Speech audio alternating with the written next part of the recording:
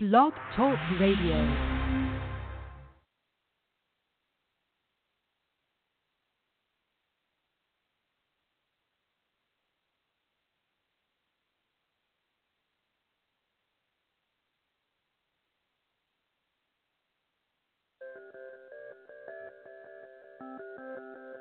The United States houses more human beings in prisons than any other country in the world. This is true whether you're counting total numbers or in relation to population size. This wasn't always the case. The number of prisoners in the U.S. began to rise dramatically in the 1970s. So what changed in America compared to other countries? While there are several competing theories, a look at the data reveals that a significant part of the prison growth in the last 40 years has been driven by the war on drugs.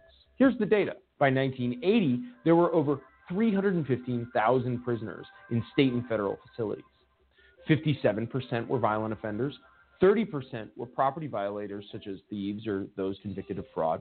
5.5% of inmates were in for public order and other miscellaneous offenses. And the remaining 7.5% were non-violent drug law violators. 10 years later, the drug war had grown, and the total American prison population had more than doubled to over 740,000 inmates. The proportion of offenders in each type of crime had also changed dramatically. The most growth occurred in the non-violent drug offender population, which grew to a significant 24%. And this last statistic actually understates the influence of the drug war on prison populations. Many studies have shown that drug prohibition causes violent crime by leading to the formation of gangs and cartels. And thus, it is safe to say that the number of violent criminals under prohibition is higher than it would otherwise be. From 1990 to 2000, the drug-driven population growth continued.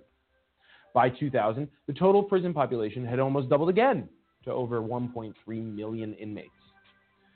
And by 2010, the prison population was up to 1.6 million people.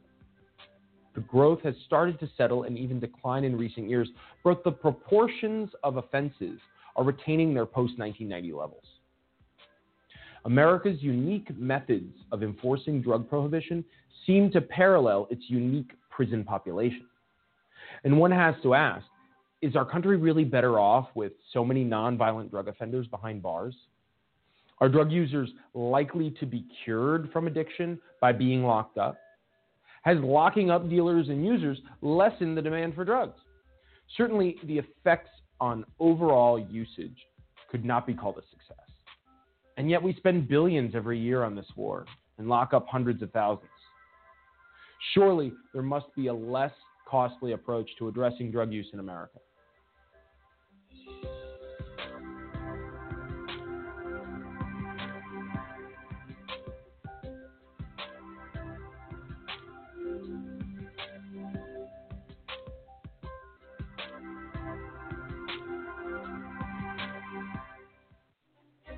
Here are 50 white guys. Here are 50 black guys. Here's how many white guys can expect to go to prison in their lifetime. The chances amount to 1 out of 17. Now here's how many black guys can expect the same thing. The chances are 1 out of 3. Why? Lots of reasons. It's complicated, but one thing is clear. There's racial bias at every level of the criminal justice system. When blacks and whites commit the same kind of crimes, blacks are more likely to be arrested. Once arrested, they're more likely to be convicted. Once convicted, they're more likely to serve longer sentences. Look at the numbers in America's so-called war on drugs. About 14% of American drug users are black, as are about a quarter of drug sellers. Yet blacks are 34% of the people arrested for drug crimes. And those convicted of drug crimes, 46% are black. By the time we factor in sentencing, there are actually more black drug offenders than white ones in state prisons and in federal prison. In the end, the incarceration rate for drug crimes is 10 times higher for blacks than it is for whites. These are the facts. Racial disparity in America's war on drugs is one big reason that 1 out of 3 black men can expect to go to prison in their lifetime.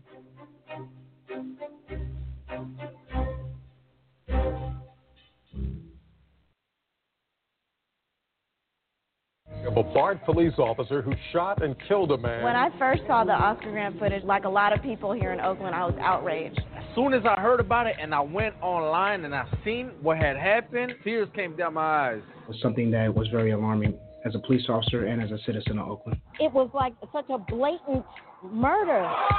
You have a city in trauma. Anyone that's seen that and looks at it is in trauma. My hope is that people will express their concern with police brutality, but they will do so in constructive ways that don't include violence. We cannot perpetrate this cycle of harm and violence in this community. Because we do have to live here and they terrorize the city and it's only going to make it worse for us. They killed our young black men. You can protest, you can try to make a change, but there is a positive way you can do it. And make sure we let the police know and that we're aware that stuff ain't right out here. We're trying to fix it. In a way that is about using your voice for justice. And making Oakland a safer place for everyone to live and get along as one. Violence is not just. Violence is not justice. Violence is not justice. Violence is not justice.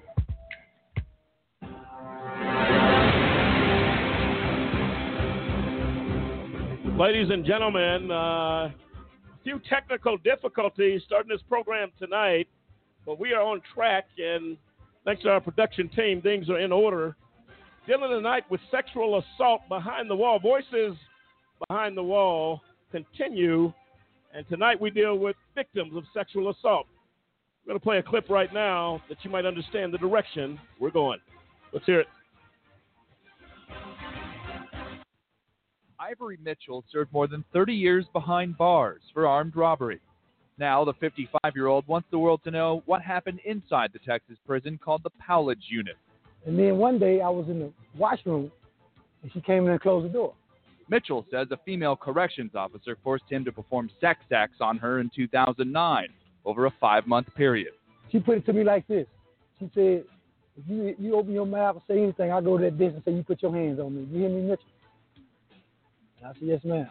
The Department of Justice says about 216,000 adult and juvenile inmates are sexually abused each year, about half those incidents committed by staff. The Prison Rape Elimination Act of 2003 was meant to protect inmates. When I walked over there, he had his pants off and said, I've decided it's been long enough, and you're going to give me what I want. Jan Listosi helped fight for the law. She was repeatedly raped by a guard in 1998 while serving time in Michigan for embezzlement. It's a shame that we have to make a law that says don't rape people when they're in prison. But it took nearly a decade for the federal government to establish standards for eliminating prison rape. Most of the states are still implementing requirements such as surveillance cameras, training for corrections officers, and reporting of sexual assault statistics. Only 2 states, New Hampshire and New Jersey, fully comply. 7 states have opted out, facing a loss of federal funds, including Texas. We get thousands of letters every year from prisoner rape survivors, and about a quarter of those letters are from Texas. Texas state prison officials say requirements like same-gender monitoring of inmates is too costly and too difficult to enforce. With a GOP-controlled Congress, Senator John Cornyn of Texas plans to renew his push for reducing financial penalties for states that don't comply. His rationale, the penalties could harm grant programs for sex assault victims on the outside. But the chairman of the commission that came up with the guideline says taking the provision out would totally obliterate the incentive states have to comply with the law.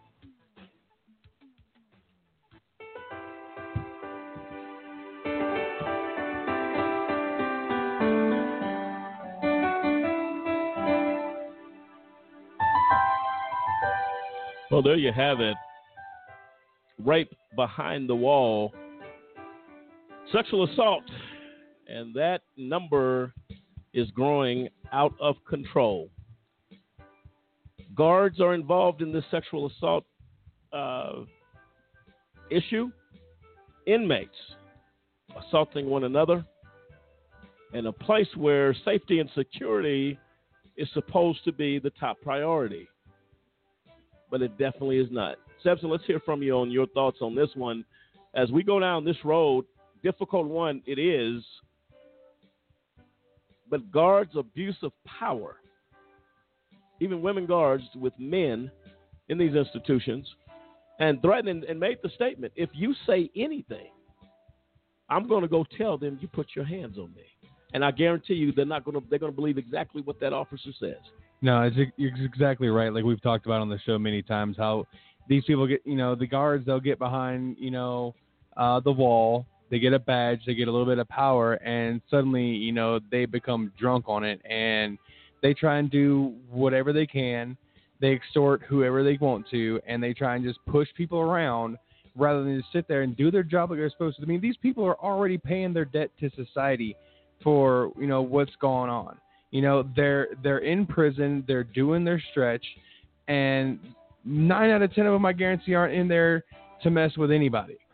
But here comes some guard, or here comes some inmate, or they're incited by bribery from a guard to go and rape and abuse and do things to, other inmates, or perform sex acts with guards. I mean, it's absolutely disgusting.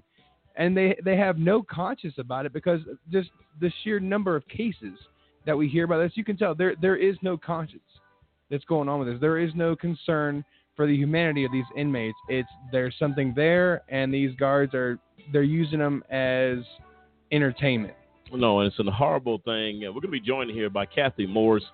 She's been on this show. She'll be joining us at the bottom of the hour tonight as we get into the extremities, if you will, of these actions is incomprehensible.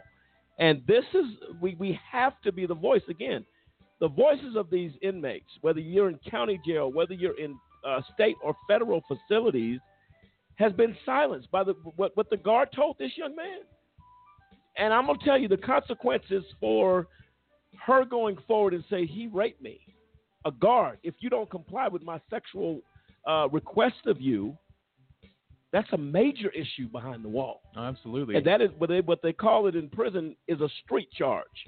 So it's not an in-house write-up. You're going to get a street charge for rape in addition to the time that you have. And I guarantee you, and this is what's sick about it, nobody's believing that inmate at all. That correctional officer goes forward and says, he raped me. You can kiss the baby. That's it. That's a wrap. And that's really a sick situation. And this is why this topic has to be discussed. And the fact that people, and my question is, why are not people outraged? Because, again, we said this the other night. We said it since the Voices Behind the Wall started. It is because they don't matter.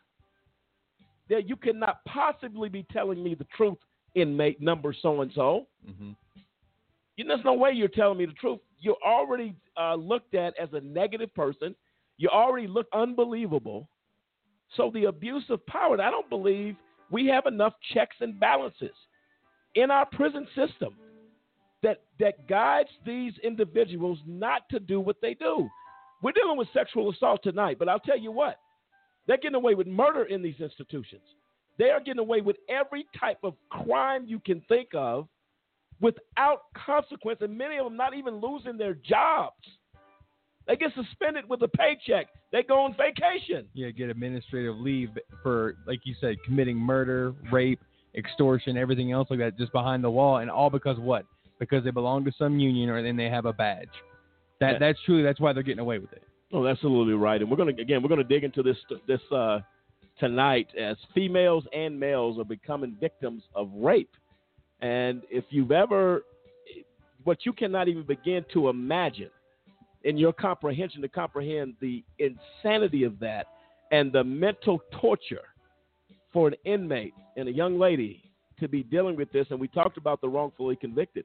People that go in here to be sexual adventures for these guards and for these inmates. It just cannot be emphasized enough. Cliff, when you think about this, give me your thoughts on this one.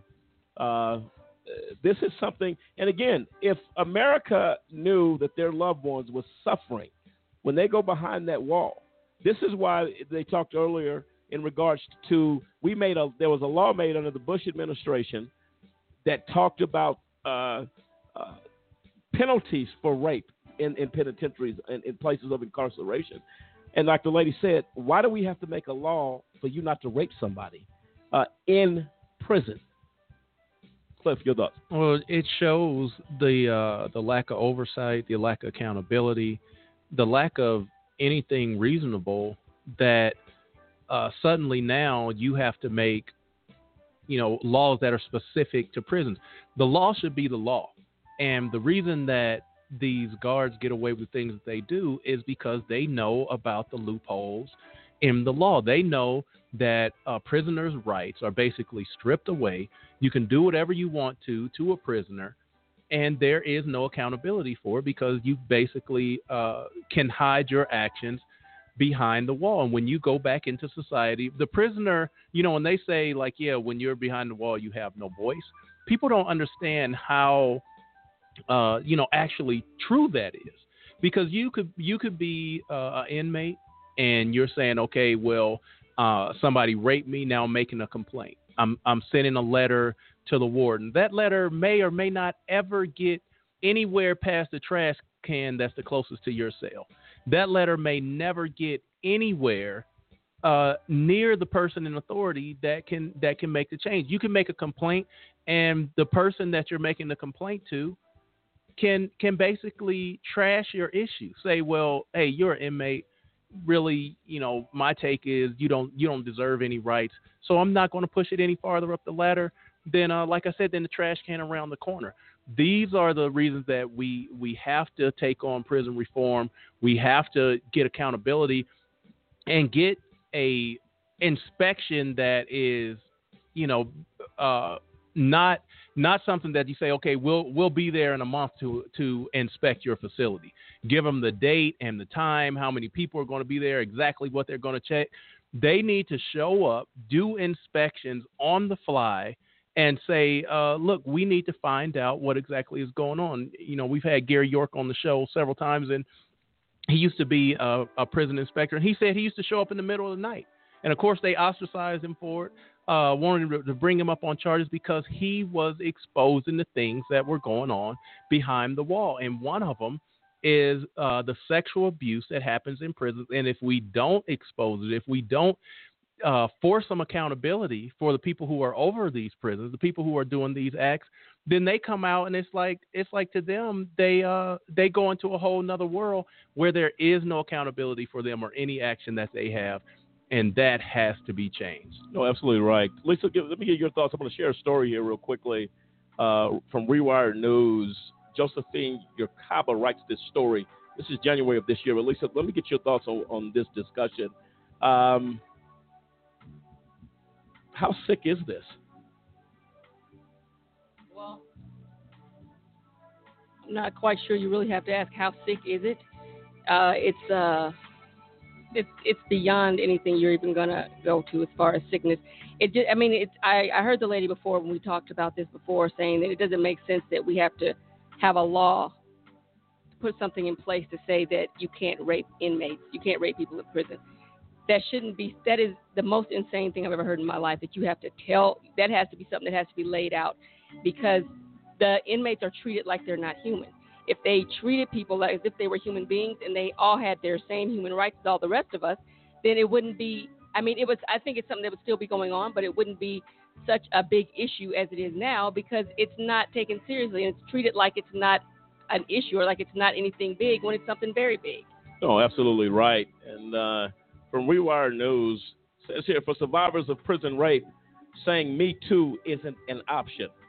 The public thinks criminals deserve the sexual abuse they suffer while incarcerated, and there's a persistent belief that they do not have rights.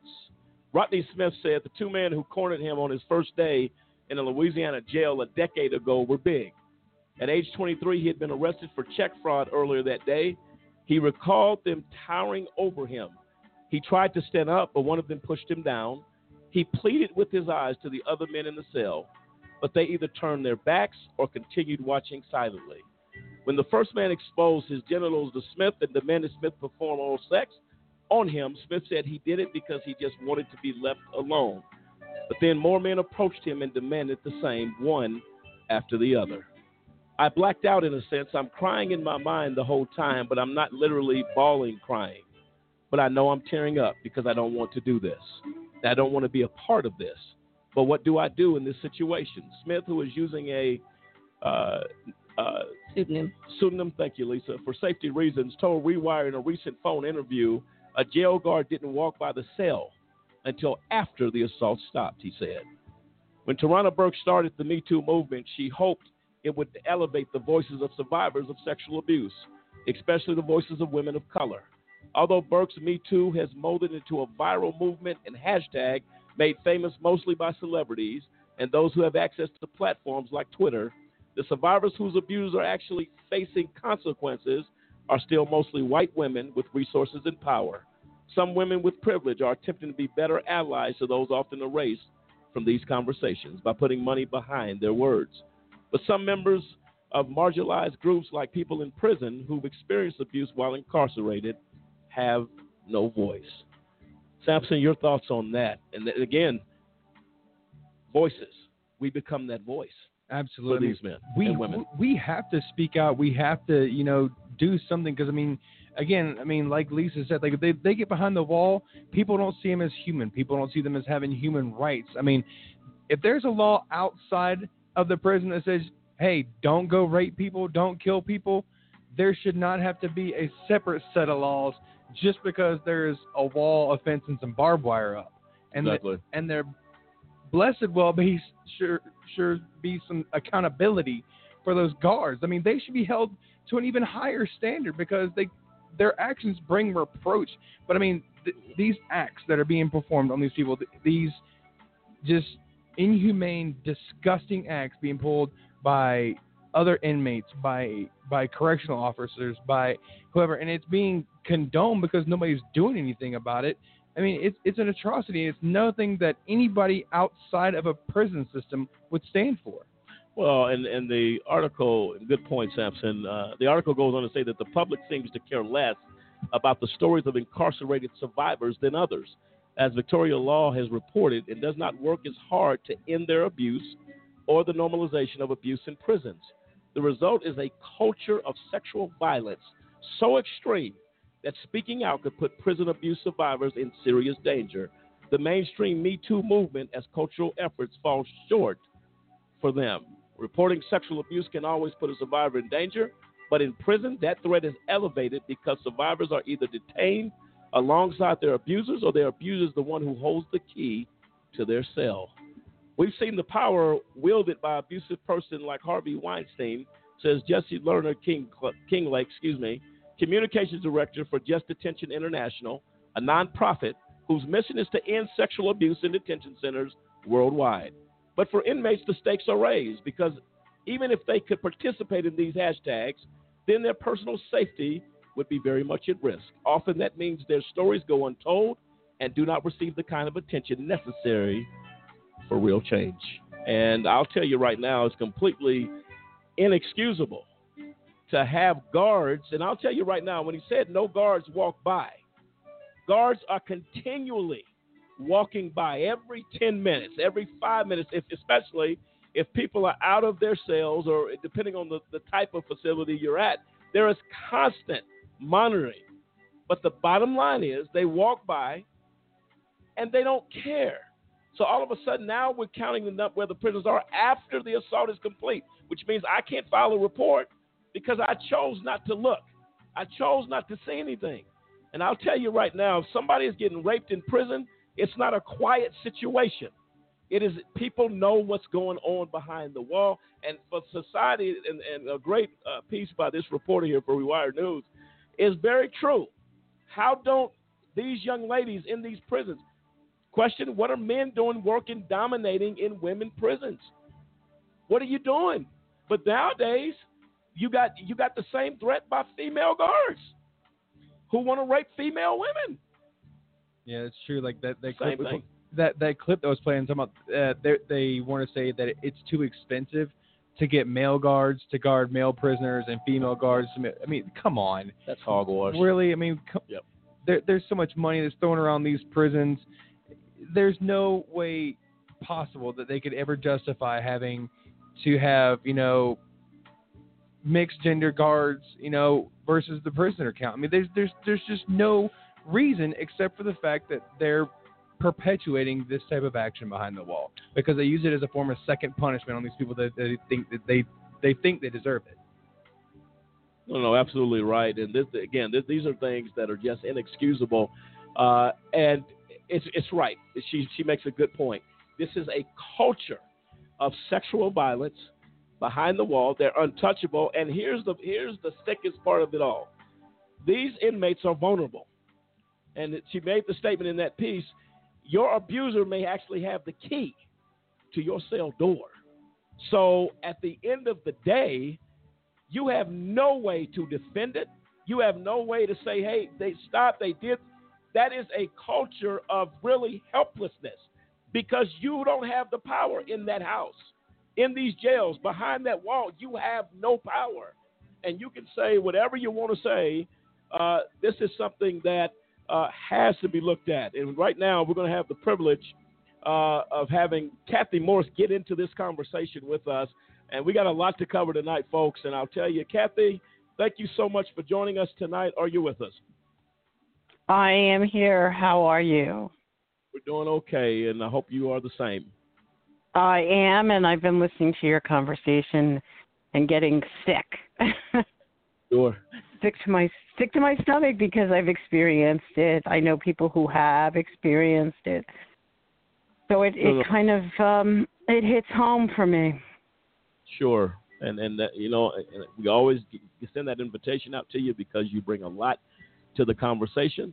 And as I said earlier, as we started this show, this is a difficult one because very difficult.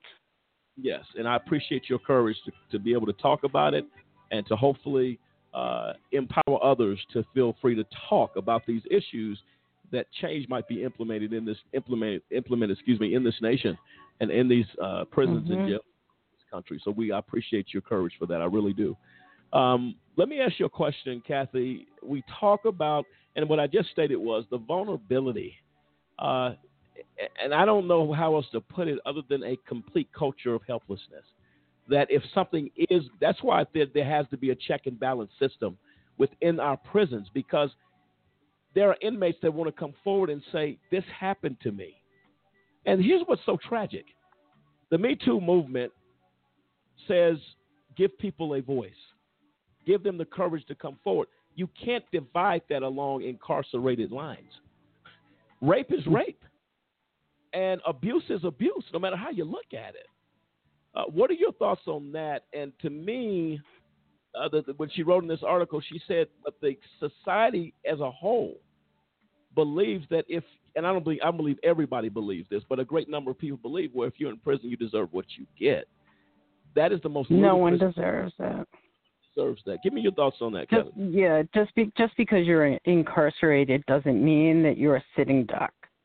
Doesn't mean that. And I hear it. You know, well, if you don't want to be raped, then don't go to prison. Or, you know, if you don't want this to happen to you, then don't go to prison. You're the one who put yourself there. And yes, you're absolutely right. I broke the law. I should have been punished. I deserve to be punished. I acknowledge that. But I don't deserve to be raped. I don't deserve to be sexually assaulted. And right. Therein lies the problem, okay? Yeah, I deserve to be punished, but that's the extent of it. I'm not put in there to become prey for somebody else. Oh, absolutely and right. That's what happens. And that's exactly what happens. And, yes, people do look the other way, that this stuff goes on, and you mean to tell me that you don't know what's going on? We know it's going on. The other people who are in the facility know it's going on. In some instances with some of the officers, the women would joke about it because they knew. They're like, oh, there he goes with his girlfriends. So they knew. It was a culture they knew about. But nobody speaks up about it, and there's a variety of reasons that nobody speaks up about it. And the biggest is the believability. Yes. And the, well, it's your word against their word. And who's going to believe you? You know, you broke the law.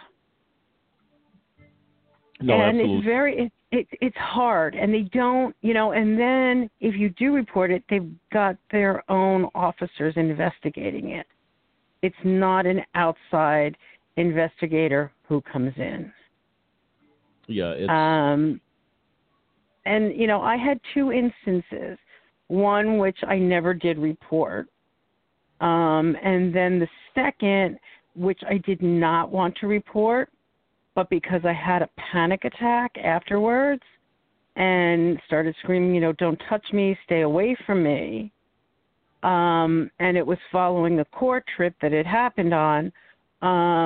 When I got back to the facility, I had the panic attack and I wouldn't let anybody near me. And I said, don't touch me. And they called an alarm and they tried to get me down to medical. And I was still screaming, don't touch me, get away from me. And because I was saying this, they traced back to where I was that day and they realized I was on a court trip and they wanted to get to the bottom of it. So several days later, they had the detectives from the district attorney's office come in and speak to me. Now, I did not ask for it. I did not ask to speak to them. I did not say, look, I want to file a report. I never asked for it. They interviewed me, and I didn't hear anything for about a month and a half. And then they came back and picked me up, and they said, we're taking you out. And I thought, they're taking me back to the district attorney's office because they want to get a formal statement from me. No, they were rearresting me for filing a false police report.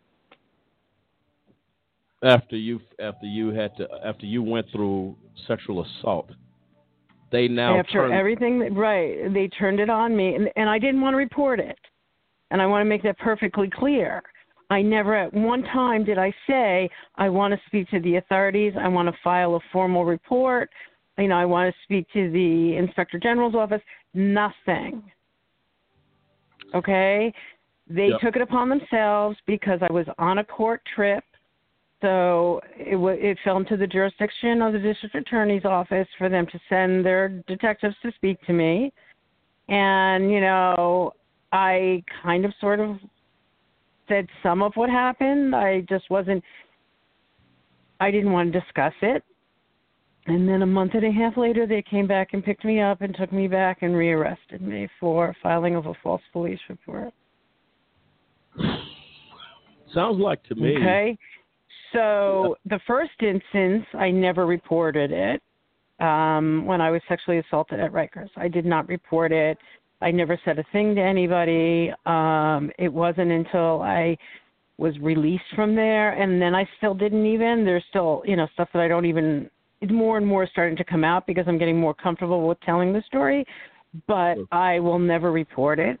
And then I had a second incident on a trip to court where. Did we lose her?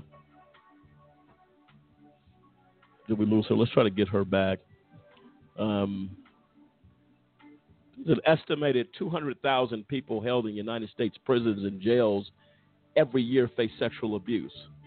According to the most recent Bureau of Justice Statistics study released in 2013, inmates who reported their sexual orientation as lesbian, gay, bisexual, or other faced abuse from other inmates at a rate 10 times higher than inmates who identify as straight, according to the same BJS report.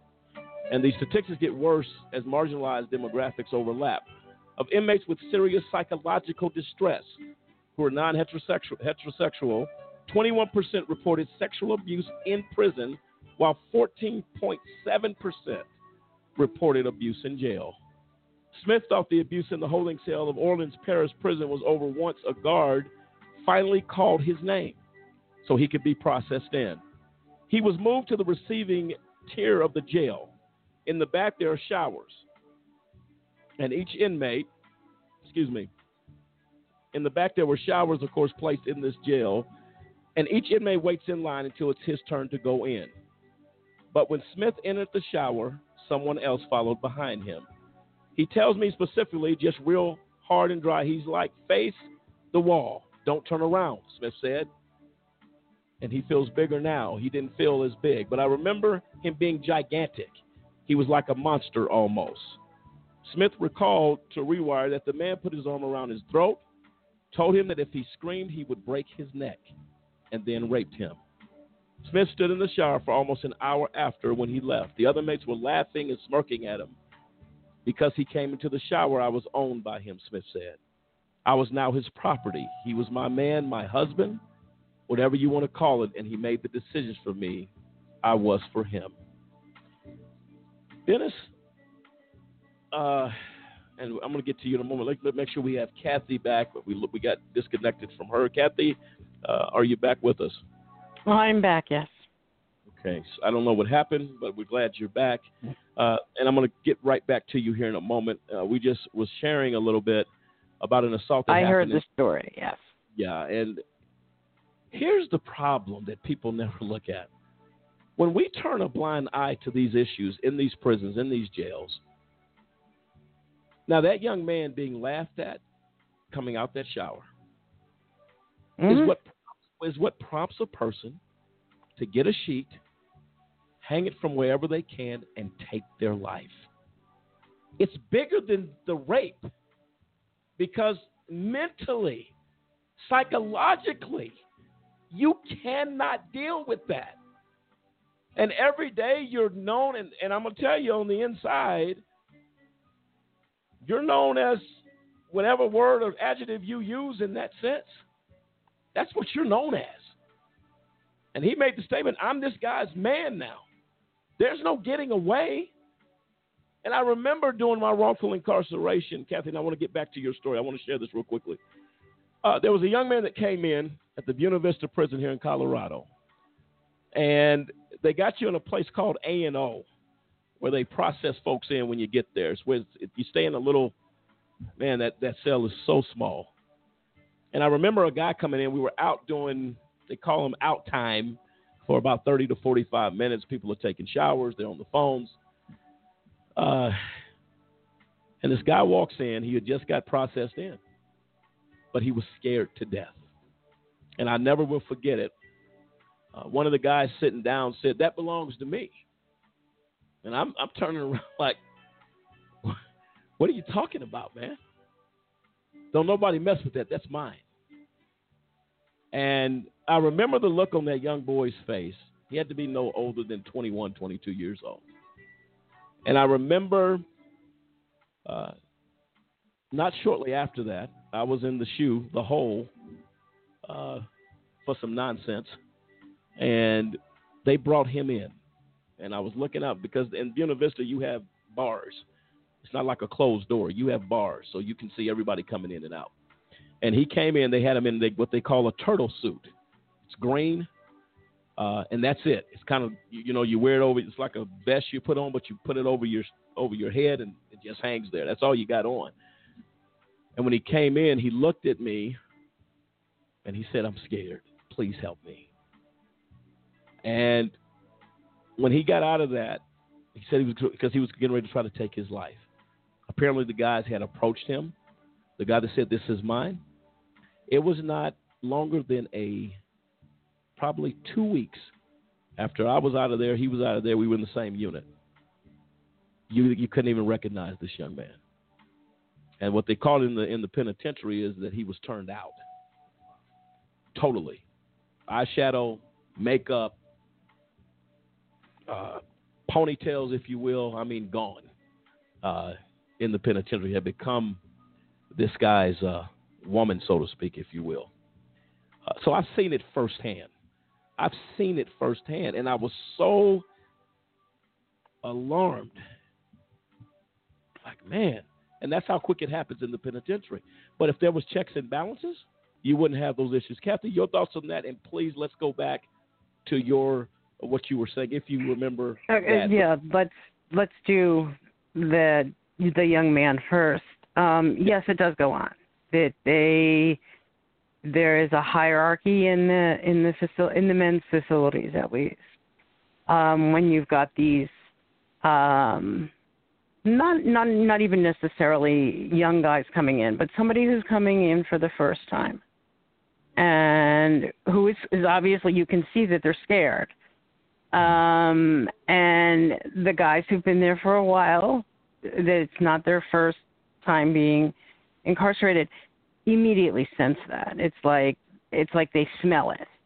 And I know the people that I know have referred to it as being fresh meat, is what they call it. And absolutely, they say, that's mine. He's mine. And if the target does not fight back or defend himself, he will become there. And there's another word that they call them, and it begins with a B. And they will become that B for their entire stay. Absolutely right. And it says here on that young man, shortly after the rape, Smith's abuser had to leave the jail. So he told Smith to another. He sold Smith. Let me say that again, just in case you didn't understand what I just said. He sold the inmate for $20 of commissary. So now what that means is I'm passing my B, as you stated, Kathy, to you. But it's going to cost. So I'm going to auction this young man for commissary, and I'm going to tell you $20 basically comes down to some soups and stamps. I'm going to pimp this person out. Exactly right. Exactly right. So you can imagine for lack of better word, that's exactly what they're doing. I'm going to pimp this person out. Yep. He said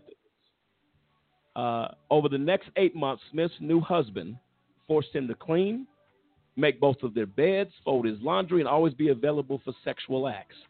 He also used Smith to settle his basketball gambling debts. Every time the team would lose, he would owe somebody, and guess what he would use? He would use me and my services to pay somebody, inmate Smith says. I mean, this is some sick. Cliff, give me your thoughts on this one. This is the fact that it's allowed, and I'm going to tell you, it starts with the warden. It starts at the top of that institution. How is that allowed in our prison? This is jail here.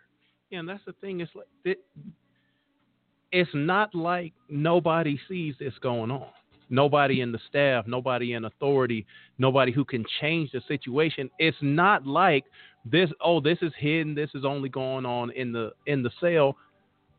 When you see a person change their character from, hey, I came in as a young man and now I'm walking around and I'm totally different from the person that I was, and the warden knows, the correctional officers knows, everybody knows what's going on here. And that's the thing is, why is there no action taking place to say, look, we are going to put a stop to this? Because like Kathy said, I mean, this is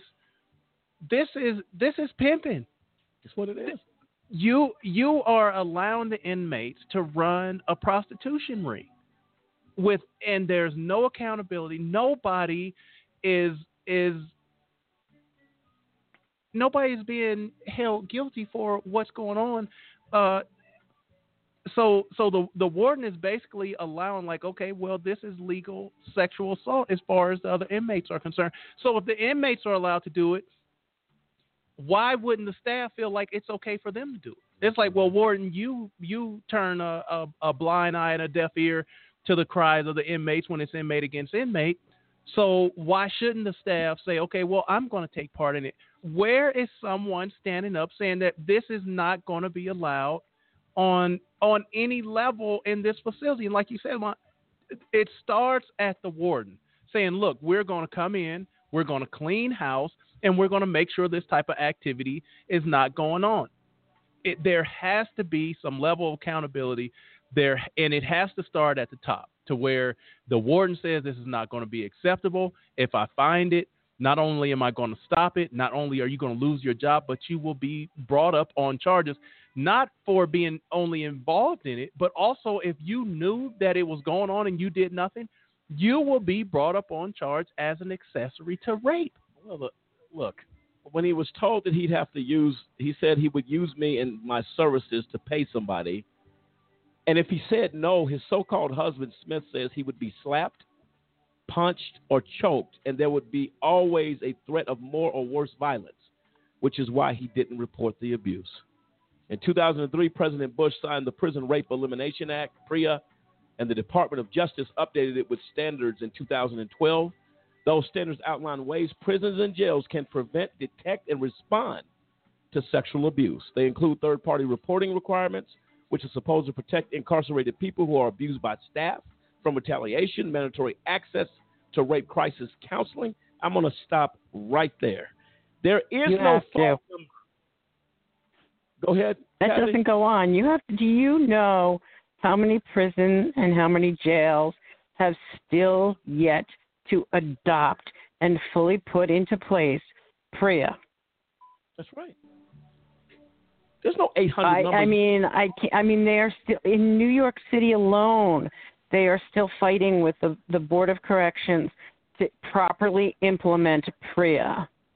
That they have reports of sexual assault going back to 2015 and earlier that have still not yet been investigated. Well, the PREA situation. I'm going to tell you right now. Listen, to our listeners out there, let me be clear, and I'm going to echo what Kathy is saying. There is no 800 number inmate number 25. Let's go down here to the office, and we're going to make an 800 call because you were raped today. It doesn't exist. That's all smoke and mirrors, folks. And like Kathy said, and to make matters worse, they investigate their own.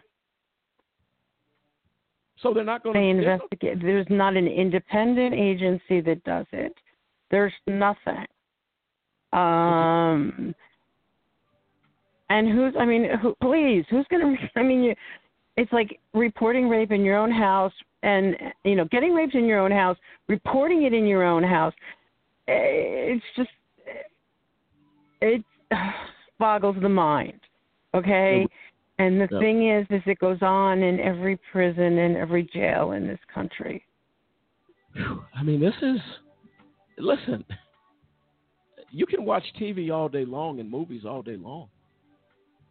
These are nightmares. The guy says you sold a human being. You're human trafficking. You sold a human being for $20 of commissary. Are you kidding me? You have to be kidding me. But make no mistake. But you were talking a little bit earlier about the wardens being aware of it and the officers being aware of it. And you know why they allow it to continue? Because it keeps the peace. Wow. Violence keeps the peace in Americans' prisons and jails. Sexual assault keeps the peace. Yeah, because people are getting whatever they're getting. Kathy, listen, we're going to take a quick break. I'm going to finish this story, and then I'm going to finish what you were talking about, if that's okay. You have to come back with us? That's fine. Yep. Ladies and gentlemen, this is incomprehensible to me. And I guarantee you, many of our listeners feel the same way. $20, you are allowing human trafficking, prostitution, whatever you want to call it. Yes, and Kathy made it clear. You're pimping out inmates for some ramen noodle soup. You got to be kidding me right there. We're coming back with this story. Gary York's going to be joining us in this conversation as well here at about 15 minutes after the hour tonight. Kathy bringing a clear perspective. Kathy Morse. Folks, this is serious business, and we're just getting started. This is AJC Radio. We'll be right back.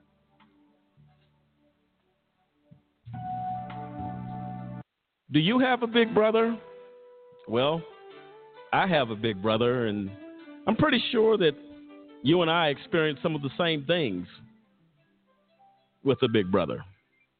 Big brothers will always be big brothers, right? I'm sure you'll agree. Well, my brother gets up in the morning. He takes a shower, heads to work, and at some point during the day, he's going to exercise and get that workout, as we all do. And, of course, depending on what's going on, he's going to sit down for 2 or 3 meals during the course of his day. And also, depending on what else is going on, he'll probably get caught up on current events and maybe take a few moments to turn a page in a book. How about your big brother? Some of the same stuff, right? Oh, did I mention that my big brother does all of that stuff But he actually has to have permission a lot of times before he can do it. You see, my big brother was wrongfully convicted of a crime that he did not commit. That's right. That may sound shocking, huh? He's in prison. Wrongful convictions impact families in ways you cannot begin to imagine. But I've decided that I'm going to do something about it. And I extend an invitation to you to come on board and join me in this fight. You see, I'm helping to be a voice for my big brother and others who have been wrongfully convicted. We'd like you to take a few moments today and call a Just Cause, where we fight for justice.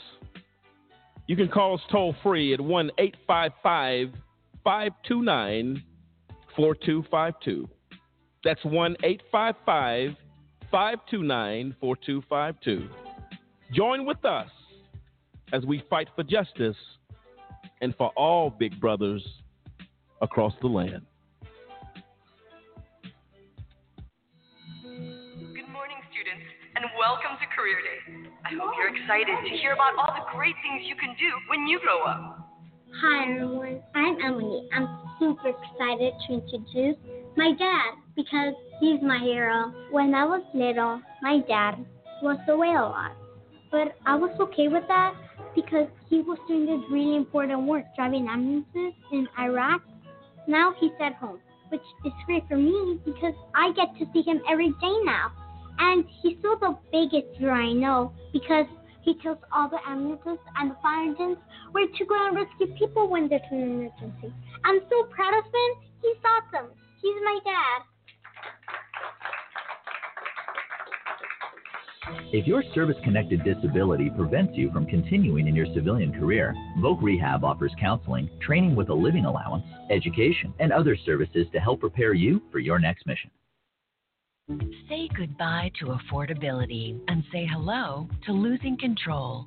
Discover Price Gougasol, the latest outrageously expensive drug from Big Pharma. It's impossible to afford and reverses the ability to pay other bills. Because drug companies raise prices to pay for commercials like this one, side effects may include overdrawn bank accounts, bad credit scores, higher healthcare costs, children who don't get Christmas presents, and in some cases, the need to stop taking your medicine. If you experience any of these side effects, contact your financial advisor right away. Out-of-control drug costs are no joke. Yet 9 of the 10 biggest pharma companies spend more on advertising than research and development. Let's solve the cost crisis now. Visit csrxp.org.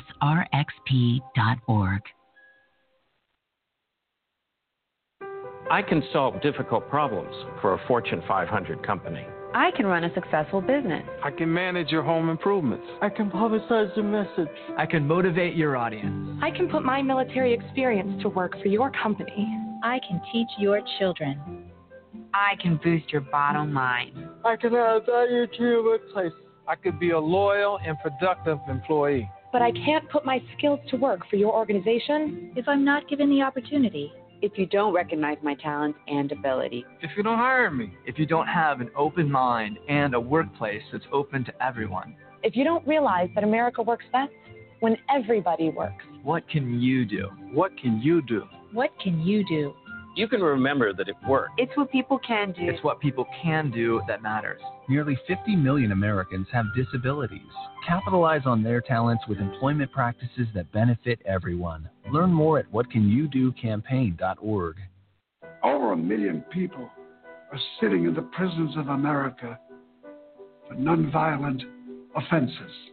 That's why I'm asking you to join the American Civil Liberties Union and help us in the fight to end mass incarceration.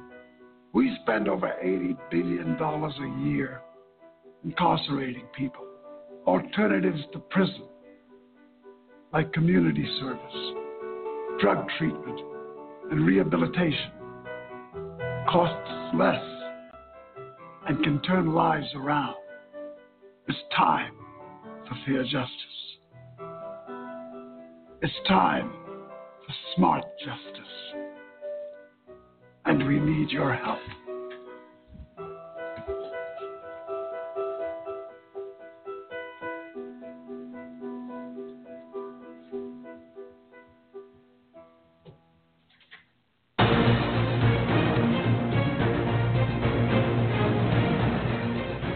Ladies and gentlemen, welcome back to AJC Radio. Voices from Behind the Wall. Voices of victims of sexual assault. One of the most horrific epidemics, if you will, happening in county jails, America's prisons across this nation. And I'll tell you what, it's not getting any better because you have staff members involved with sexual assault on inmates as well. You have correctional officers turning their eyes away from the assaults. You have threats and acts of retaliation made by correctional officers. You have threats made by inmates to say that if you say anything, we'll kill you, because they'll just have one more in line that they can assault. This is tragic. Joining us tonight, our very special honored guest, Kathy Morris, has chimed in this conversation tonight. And I'll tell you what, Kathy, thanks so much for coming back with us on this issue. And we were talking prior to the break about PREA, which is the legislation that was signed into law by President George W. Bush. It's called the Prison Rape Elimination Act, PREA, that is supposed to deal with these issues. And as me and Kathy both agreed, it don't exist. I mean, you're lucky to make a phone call with money on your books to call out. You're lucky that is not interrupted on a consistent basis. So if you think there's an 800 hotline room in county jail that you can go to and report, you're sadly mistaken. And it says here that states can choose whether to comply with PREA. That's another act of insanity. Since 2012, 48 states are either working toward compliance with PREA or they are fully compliant. According to Just Detention International, 2 states, Utah and Arkansas, have rejected the act entirely. I'm going to stop right there. Why? How do you say, there's a law in the land that rape, sexual abuse, sexual assault, whatever you want to call it, whatever happens in the context of attacking another individual sexually, that's against the law. I mean, that's understood. How is it that, first off, you have to say, okay, well, we're going to also make it against the law in prisons? Then when you say, okay, well, everybody on the planet, animals, know that to sexually assault another living thing is against nature. How do you say we're not going to uphold that? Well, as a state and the people in your state? I mean, what states did you say that was? Utah and Arkansas. Utah and Arkansas. So you're saying Utahns, Arkansanians, whatever you call yourselves, you're saying, well, we're a state of rapists and we don't want laws on the book that keeps us from raping another human being. Is that what they're saying? Well, here's your problem. This is what's insane. This was implemented in 2003. We're 2018. In 2012, 48 states are either working toward. You're not working toward anything. This was 2003. What do you mean working toward? Says here that states that are working toward compliance can provide assurances of their progress. States that fail to file assurances or that reject PREA outright are subject to a 5% financial penalty in funding they receive from the Justice Department. Are you okay? We're going to just fine you as your inmates and prisoners continue to be raped violently in your institution. We're not going to bring you up on charges for violation of law, give you a fine. This is what, Kathy, this is why things don't work. There's no enforcement of this law, just like you stated. This isn't happening. And if you're telling me 5% is all I lose, I can just keep the sex ring going. Your thoughts, Kathy? Yep. The states and the local jails, including the federal prisons, have been trying to get out of this since it was enacted. Some states kind of sort of have it, but they're still trying to work it out, how they're going to implement it. They're figuring out where they're going to get the funding to implement it, because they say that it's going to require, hiring of staff, because they have to have PREA staff on, available. So they're saying, well, we don't have the funding. A place like Rikers, okay, that has seven facilities on one island. Well, how are they going to roll it out? Well, they're going to roll it out one facility at a time over a period of 5 years. So you're saying you're going back to 2012 when it was implemented. We're 2018, and Rikers is saying that they're going to roll it out over 5 years, but they're still fighting back and forth about how they're going to implement it. Well, okay. Some states like New Jersey has reporting. New Jersey started reporting in 2016. Right now, at the New Jersey Women's State Facility, the U.S. Attorney General's office has stepped in because there is a very high number of sexual assaults by male staff against the female inmates. I'm going to play a clip. It's a failure. It's not working. PREA is not working. I don't care what anybody says. It's not working. It's not being enforced. And as a result, there is a serious epidemic in the United States involving sexual assault against detainees and inmates. And I say that because detainees are people who haven't yet been sentenced, whereas inmates have been sentenced and they're serving their time. So I just want to make that distinction there, that you have it going on in jails as well as prisons. And you have it going on within the federal facilities through the Bureau of Prisons as well. Well, if there's a prison jail, it's happening there. Right. And it's happening and it's an epidemic. We're not just talking about isolated cases. We are talking about a serious epidemic. Mm-hmm. No, I agree with you. And nobody is talking about it.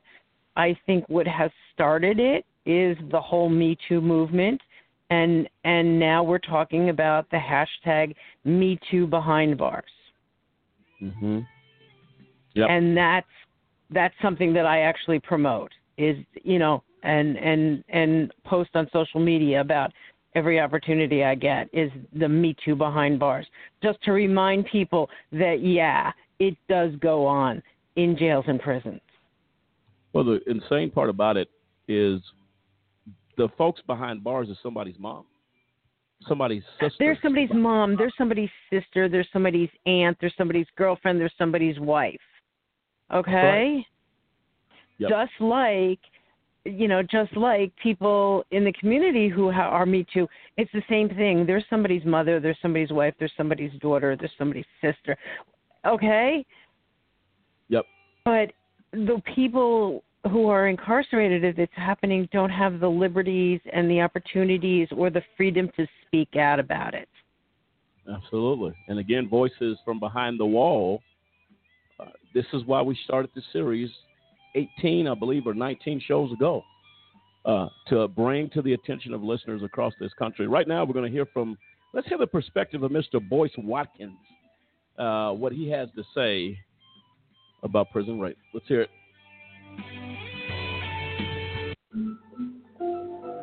Now, one of the things I wanted to hit on is I want to talk a little bit about prison rape.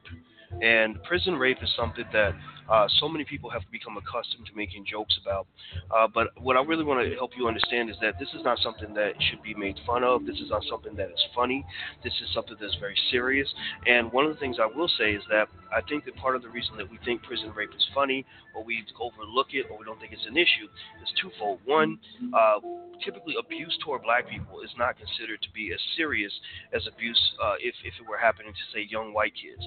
For example, a young white woman gets kidnapped or gets raped or something like that. It's national news. Everybody wants to talk about it. Nancy Grace is going crazy.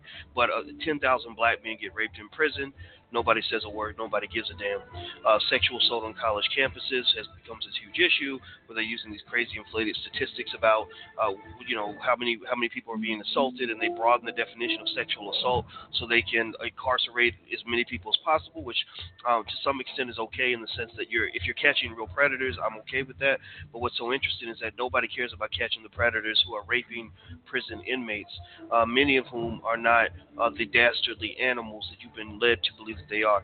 I think that leads to the second reason that we tend to overlook prison rape and think that it's not a problem. We tend to think prison rape's okay because society has taught us that people who go to prison are just bad people. That basically, if you go steal a jar of cookies and you get locked up for a year, then you're a bad person, which therefore means you deserve whatever punishment, whatever penalty happens to you while you're in prison. If you didn't want to get raped, you shouldn't have stole those cookies.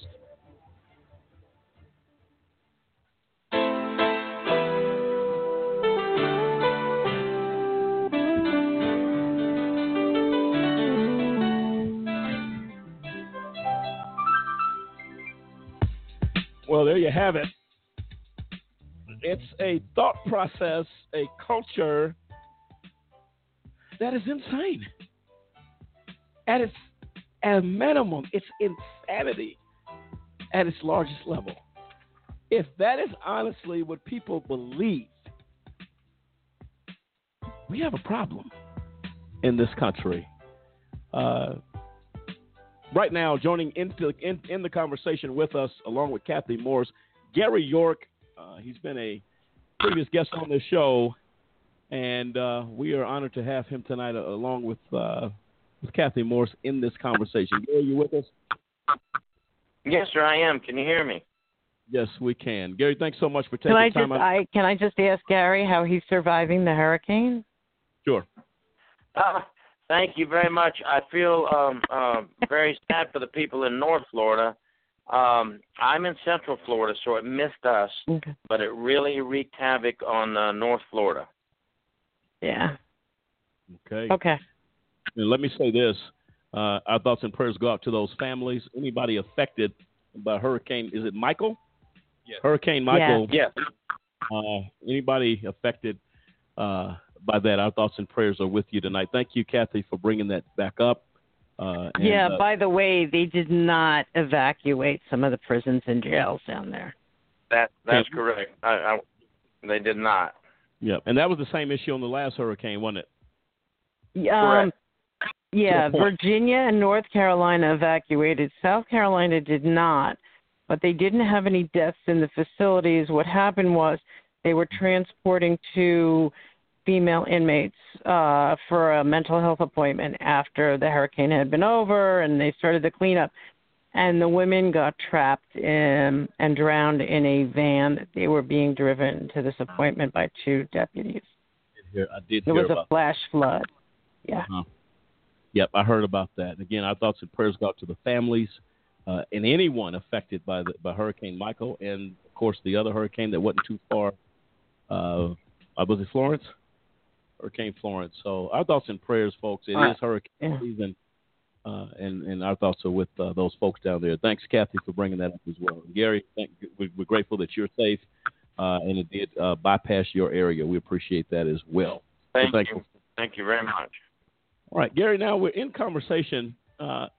Voices from behind the wall, victims of sexual assault, dealing with this issue of some serious, grotesque, and sick thinking that's happening in our prisons and jails across this country, and rapes are at an all-time high, sexual assault at an all-time high in this nation. Give me your thoughts on that, Gary, and were you privy to some of these specifics in your work. Tell us about it. Yes, I was 12 years as a Florida prison inspector. I've investigated sexual assault of inmates by staff, and I've also investigated sexual assault inmate on inmate. And it's very unfortunate that this is more prevalent than people know, and it's more prevalent than prison management wants to say it is. We have several problems. A lot of these sexual assaults by staff or inmate on inmate are not being reported. Sometimes we have an issue with management not wanting to report these issues, overlooking that this is happening in their prison, and ignoring reports of sexual abuse on inmates. Now, I know we have PREA, Prison Rape Elimination Act, and there's a big issue with that, whether it works or not. And, anything that you put into place is only as good as the people reporting it. And unfortunately, during years of investigation, we would find sometimes that management, to save embarrassment, does not always report everything.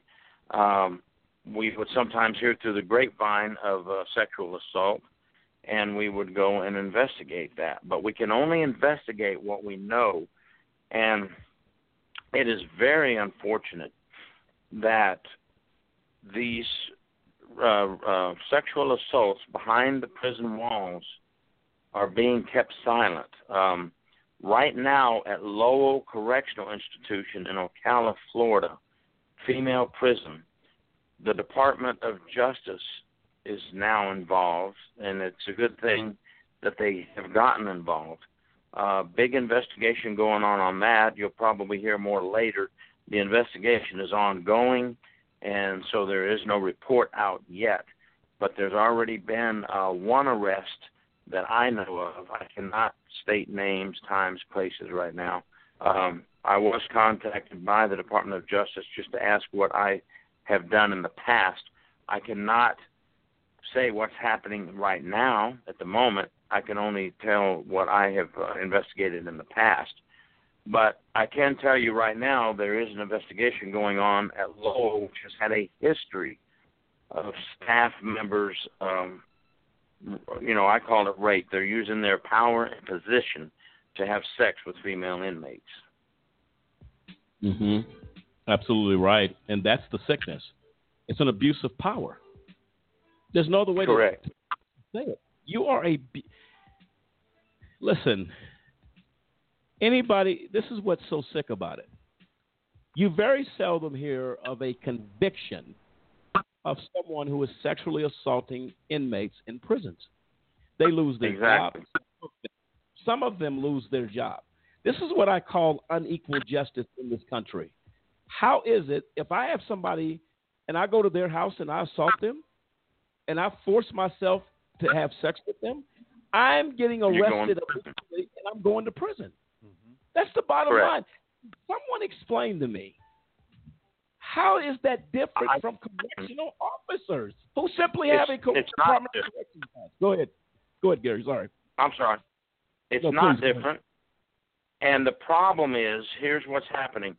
I can tell you from my own experience, I've done investigations, substantiated that a staff member has sex with an inmate, and we send it to the state attorney, and the next thing I know, I have to follow my case files because when the court is done with the case, I have to submit a one-page, one-paragraph submission on what the outcome was. And most of the time, the outcome was probation, not jail, not prison. Sometimes they would get a short jail sentence.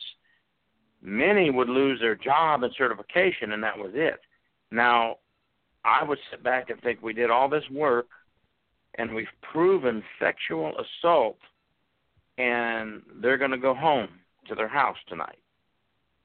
But if it was me on the street, I would never go home again. I would go to jail, to court, and prison. Right. So I know where you're coming from, and that is the truth. What you just said earlier, that is happening. You know, they're allowing plea deals to go through. They're saying they have no prior record. You know, the defense attorney says, "Look here, this officer has no prior record." Well, of course they don't. They wouldn't have been hired if they had a record, but they just committed a felony rape. So okay. How are you not getting more of a sentence than probation? Yeah, I can give you a recent example of 3 officers who they had the evidence. They had DNA evidence against them. They raped this one detainee at Rikers in particular. And the DA's office refused to press charges against the officers.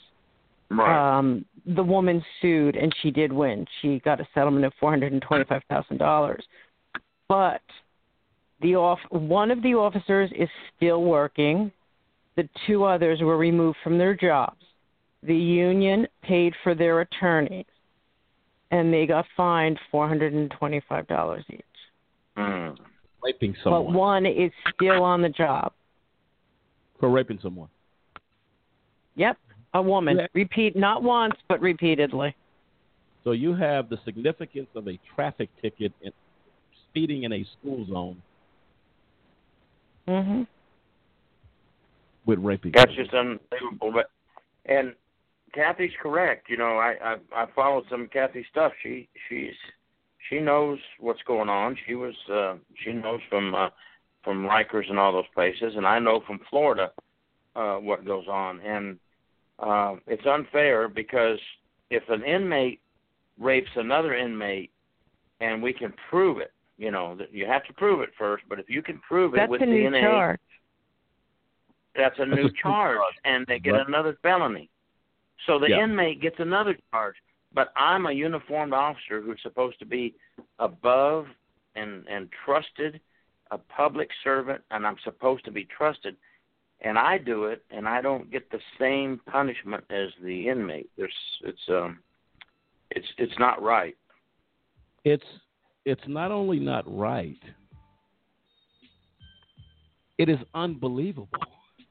Except you and again, you just cannot wrap your hands around that. I have on some navy pants, some black boots, and a light blue shirt with a silver security guard badge on it. That gives me a license to rape without consequence.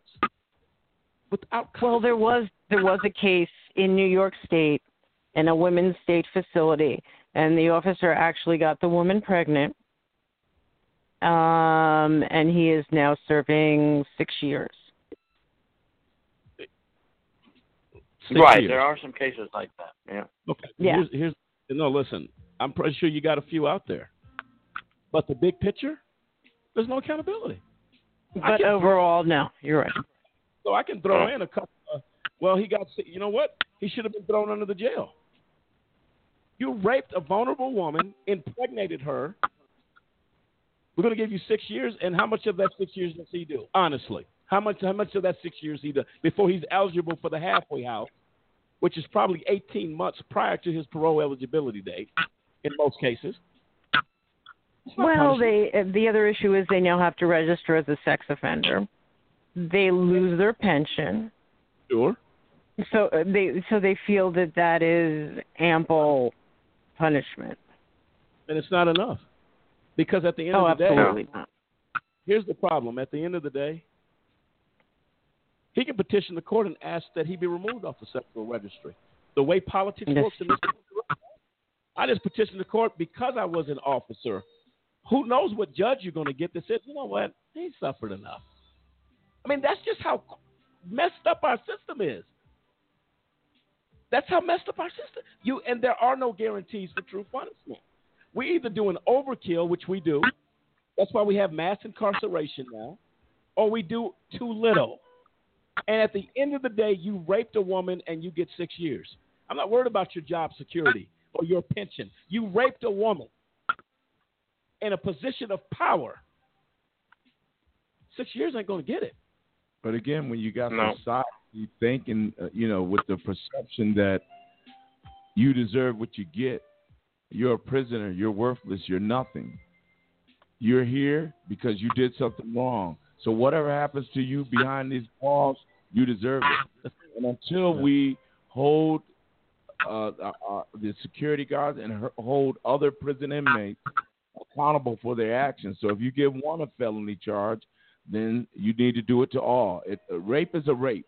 No matter who commits it, it's the same penalty should be across the board. And until we get to that position or that place in our justice system where there is no law for a prisoner, there is no law for a security guard, there is no law for black, there is no law for white, there's law, period, for every man, woman, boy, and girl. If you break the law, this is the consequence. And until we get there, we're going to continue to deal with situations like this. Well, that's in a perfect world. Doesn't exist here. Exactly. And you know what? I hate to say it. I don't see the culture changing. Somebody can point to me how it is drastically changing. And it's not. Go ahead, Gary. Well, it's not, and I didn't mean to, but we have. I'll give you an example. I just looked at an article on corrections1.com, and it's about how many mentally ill inmates we have locked up for up to 6 years. And the article on corrections1.com was actually for trying to help these mentally ill inmates. Now, correctional officers were putting their comments on this page, and I thought, you've got to be kidding me. Here's some of the comments, and it's the same thing with rape, no different. Their comments are, too bad, too sad, you shouldn't have been here, commit the crime, too bad, and I thought, these are officers making these statements, and I thought, how are we ever going to change for the better with our officers? Now, I'm sure I know there's many officers that would not make those kind of statements, but officers are making these statements. So what does that tell you? It's not changing. Sure. And that's the thing. If something is not working, this little 5% thing, listen to this. Lerner Kinglake of Just Detention International said the assurances allow states, and this is about PREA, to just kick the can down the road indefinitely, deciding for themselves how quickly they'd like to implement PREA, despite the fact that sexual abuse at prisons is still rampant. So in 2016, Congress added a provision to PREA as part of the Justice for All Reauthorization Act that sunsets or ends the assurance option. By December 2022, states will no longer be able to issue assurances that they are working toward compliance with PREA to delay the financial penalty, though there will be emergency assurances available to governors who can certify that 90% of their facilities have been audited. Emergency assurances will give states another 2 years to comply and avoid the 5% funding penalty. Because detention centers face little to no immediate threat of consequence for not complying with PREA, many problem facilities still persist. FedEx says PREA only requires governors to report the compliance status of state prisons, leaving county jails, small prisons, and juvenile jails to fall through the cracks. There are 3,163 local jails in the United States, holding approximately 731,570 inmates, according to a 2013 census study by the BJS. So my thing with this is, listen to what that statement was. Juvenile detention centers have fallen through the cracks as far as compliance. That means we're allowing the rape of our kids. It doesn't get lower than that. So these things that they're talking about is a bunch of nonsense. 5% penalty? 5%. So guess what? You know what most prisons and jails are going to say? Well, I get 95% still if I'm under. 5%, we're still good. That's not a penalty. That's a joke. And it's not taken seriously. Gary and Kathy, I'm going to play a clip. I'm going to come back and get your thoughts. Let's hear it.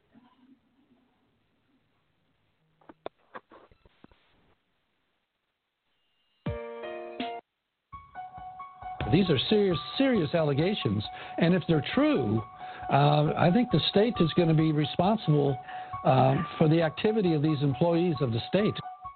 A lawsuit against the Chowchilla Women's Prison claims guards physically abused several of their inmates.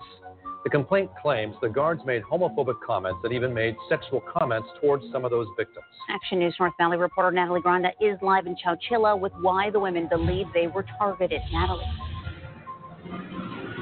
Warren and Graciela, the claims are shocking. The victims say they were denied medical care and even denied from complaining about the alleged incidents. Now, attorneys say that they want the alleged abuse to stop and for the state to pay for the pain they caused to the victims.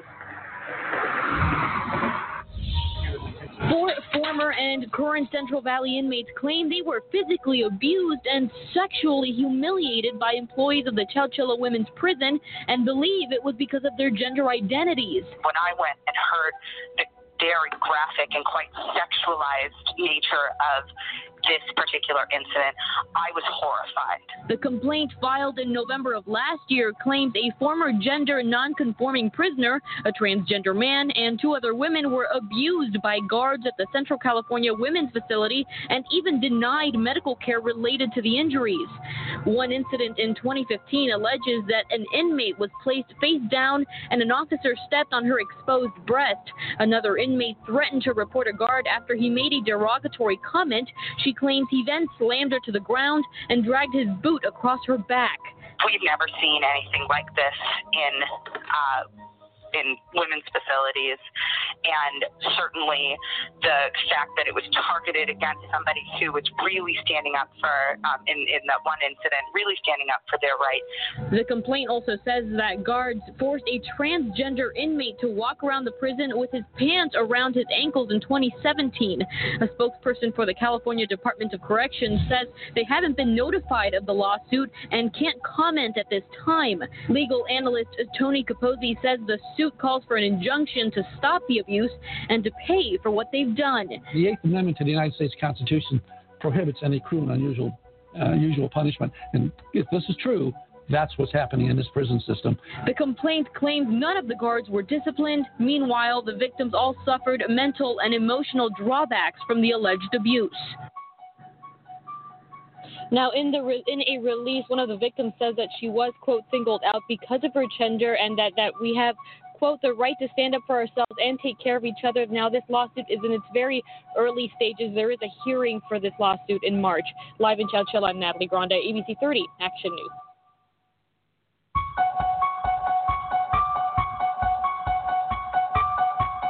Well, there you have it. Lawsuit filed regarding claims about in the women's prison that guards simply at random came in and just rapes these women on the dime. This is what I'm going to do, and they feel comfortable in doing that because there are no consequences. That is the bottom line. Kathy, let's get your response first. Your thoughts on that?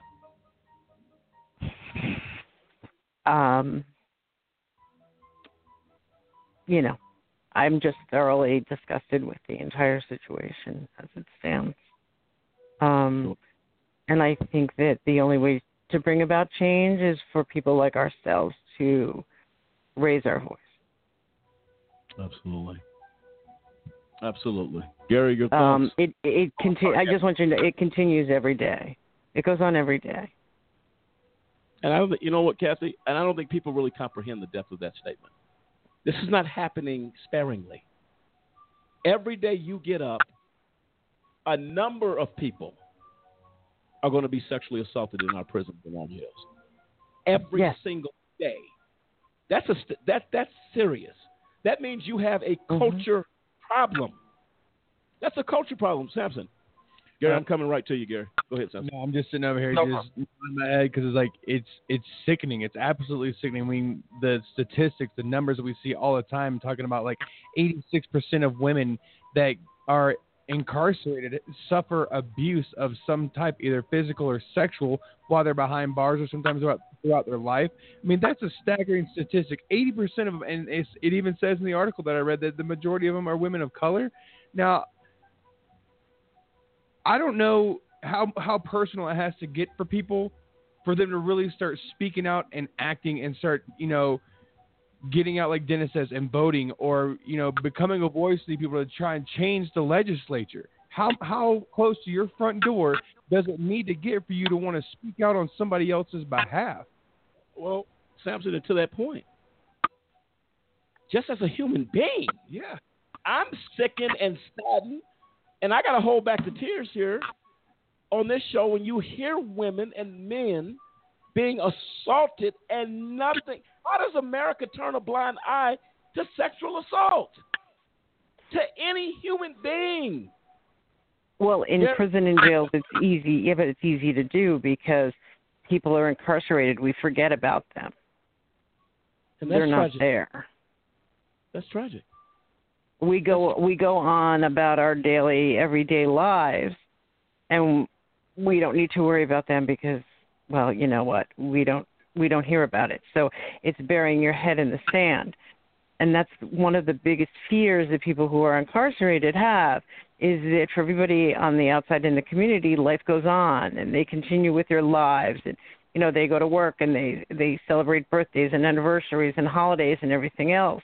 But for you, you're incarcerated and you're locked away and you're forgotten about.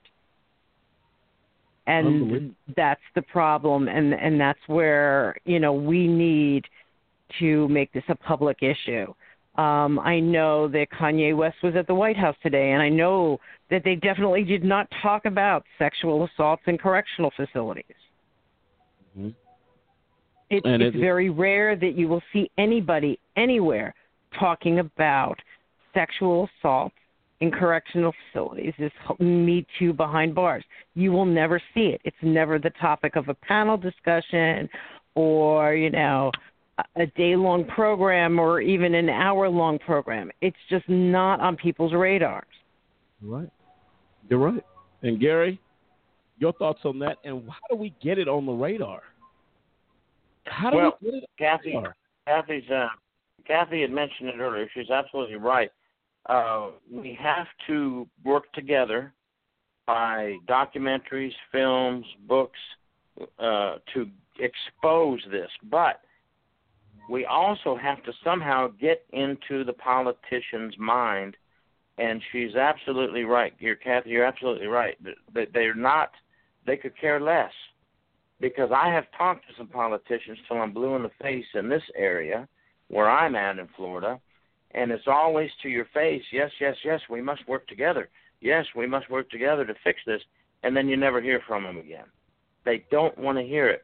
So we need to not stop. We must continue to expose this, and we must start electing politicians that we can get to help us.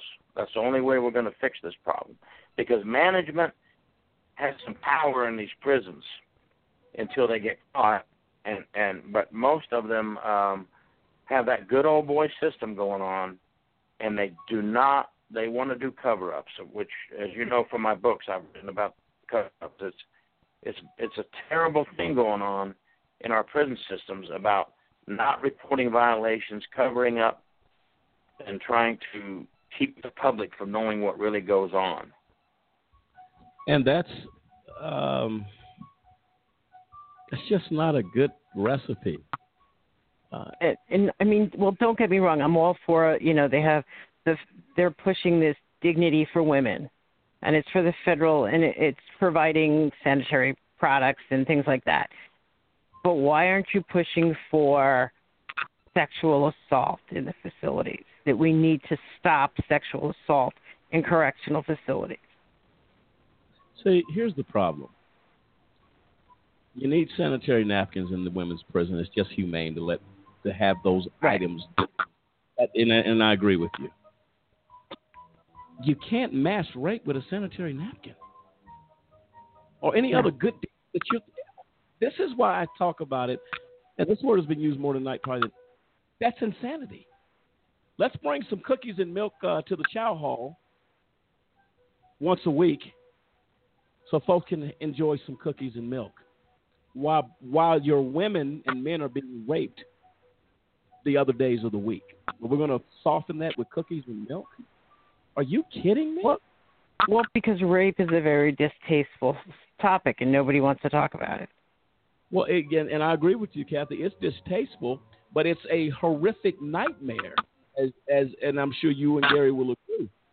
The act itself. So we don't want to talk about. Well, you got to talk about it because it's happening. And that woman, who, when that door shuts in Rikers Island at night, and that door slams, and in other prisons across this country, when that door shuts, and that young man in county jail who walked into a shower to be assaulted and laughed at and mocked at when he walked out, these are possible folks that say, you know what, I'm going to, since no one is listening, I'm going to speak with suicide. I'm going to hang myself. I'll jump off the tier because I can't deal with the laughing and the mocking. That is the picture. And as ugly as it is, as horrific as it is, it's never going to change if we don't have this conversation that we're having tonight. Perhaps a mother or a father sits on his couch listening to this show tonight and says, my daughter's at Rikers. My daughter is at this jail or that jail. Is this happening to her? That's what causes America to become outraged because it's on my doorstep. And that's why we have to get the message out. Go ahead, Gary. Well, I was going to say you hit a very good topic because psychologically for these inmates, you know, I'm not a psychologist, but I have talked to psychologists, and they're having nightmares. They're having suicidal thoughts. You know, you talk about suicides in prison. Well, that coincides with being raped in prison, suicides. A lot of the suicides are victims of staff abuse, not just physical abuse, but sexual abuse. And I think you brought up a great topic because if they're not going to get any help from anywhere, what's the next step? Suicide. Exactly. And it's the trauma. That trauma stays with you for the rest of your life, and it doesn't go away. Right. Right. And as Gary is absolutely right. You need to get the help, and we need to let these people know that there is a safe place where they can go to.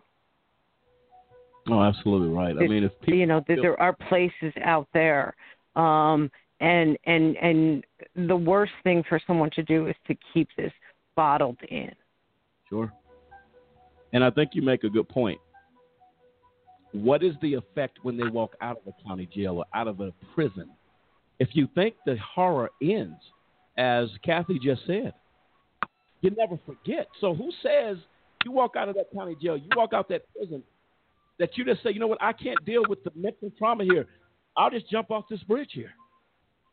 I have all the tools to take my life out here. So if you think because they walk out, well, it's done now, it's over, it's just beginning.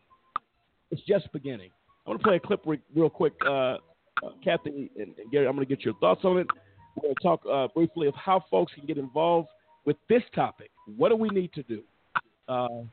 And, man, I'll tell you, the helplessness behind that wall is over the top because you have no power. You have no power.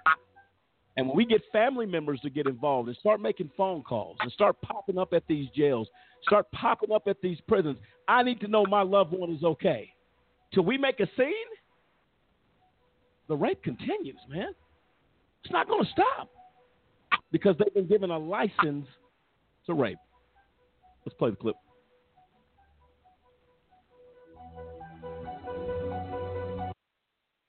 Sexual, physical, and mental abuse. That's what former women prisoners in a Florida facility claim they were forced to endure. They're now suing the state for damages. RT's Maria Finoshina investigates. I am an ex-inmate of the Florida Department of Corrections.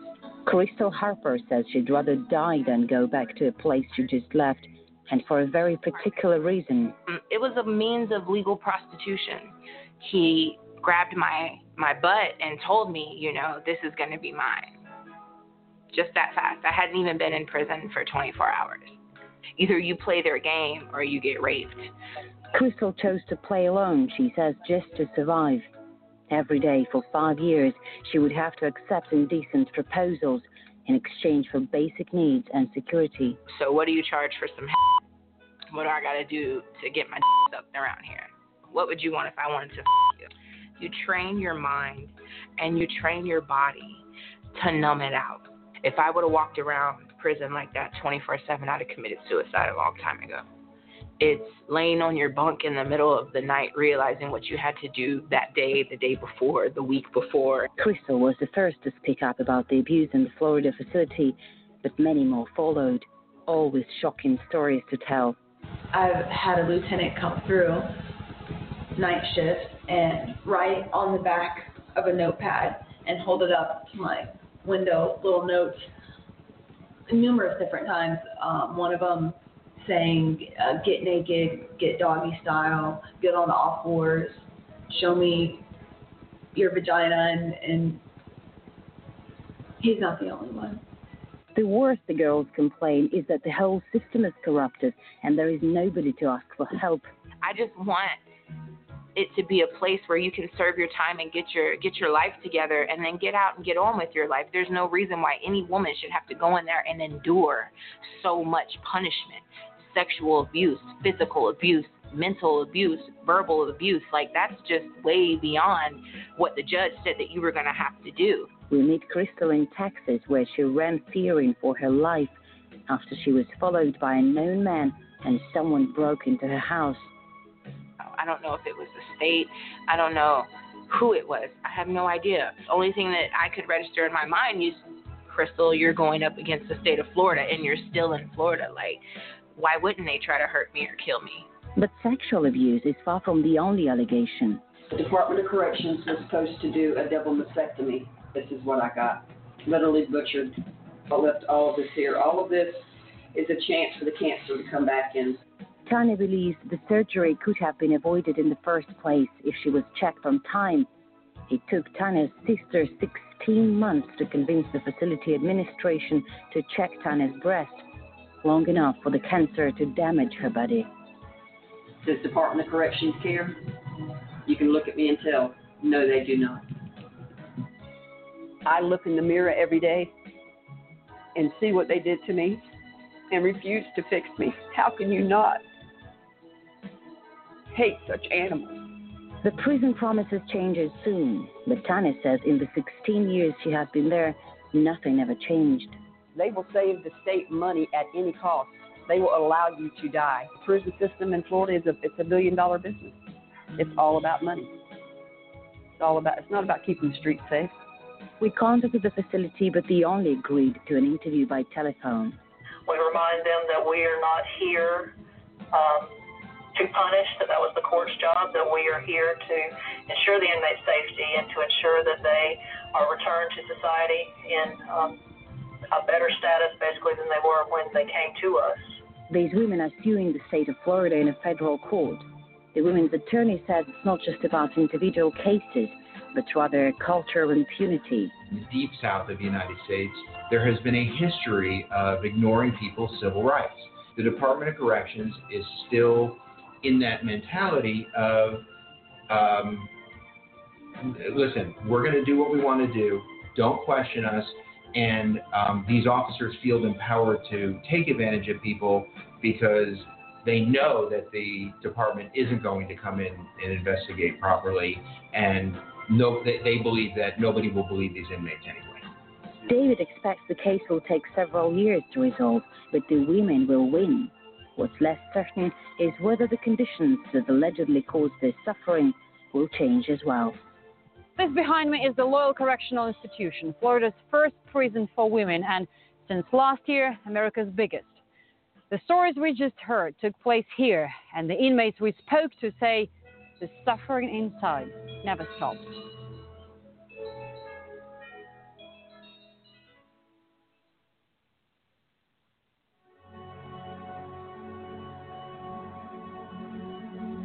Ladies and gentlemen of America, to our honored guests, Kathy Morse, Gary York, to all the listeners tonight, what we've heard is beyond tragic.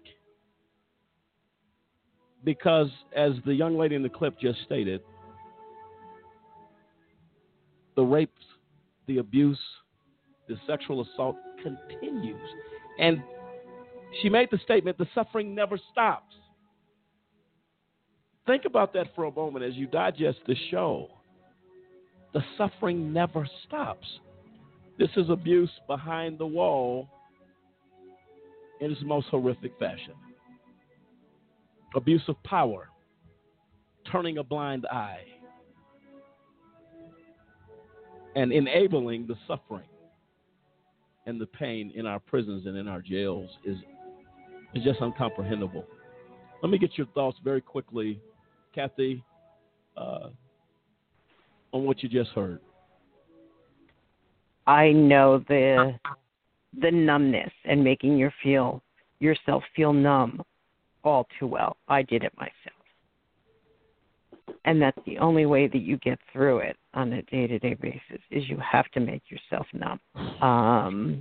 And I was raped on Rikers, and then I had the other assault incident happen. And you get to the point where you do want to commit suicide. And I will be honest and tell you that I did contemplate it. I'm not going to deny it. I would lay in my bunk at night and try to figure out how I could do it. I started cutting myself to make the pain go away. It was, there's all these indignities that one has to suffer when they're incarcerated. And by that I mean the strip searches and just the way that they treat you and the lack of privacy and everything else. And to have the sexual assault compounded on top of that and not being able to talk to anybody about it and being with people, and being with people who know what happened, but nobody is going to say or do anything. It is an extremely powerless. You feel, I just can't describe the feeling how it is, but that numbness comes over you, and that's the only way that you will survive is you have to go numb. Absolutely. Gary, and we're against the clock. Kathy, I'm so sorry for what you endured, but you're a champion for justice and a champion for the voiceless, and we appreciate your work. Gary, really quick, your closing thought. The tape you just played, I can confirm that goes on. In my book, I have 2 chapters. The married officer, who's a married officer, and I won't get into the details, but he is doing things to 2 female inmates at Dade Correctional on the female unit, and that clip sounds like Lowell to me. And I have another story in my book about a male officer raping a male inmate, and these things do go on. Yes. And if anybody says they don't know what's happening behind the walls, and we just have to keep fighting somehow, some way. Thank you, Kathy, and thank you, folks, for your radio station, because without people like you, we're not going to get this word out. We're not going to help people, and we're not going to stop it. All right, folks, thanks for joining us again. We're against the clock. We're going to see, may do the final conclusion of this show on Tuesday. You guys are welcome to come back. There's so much.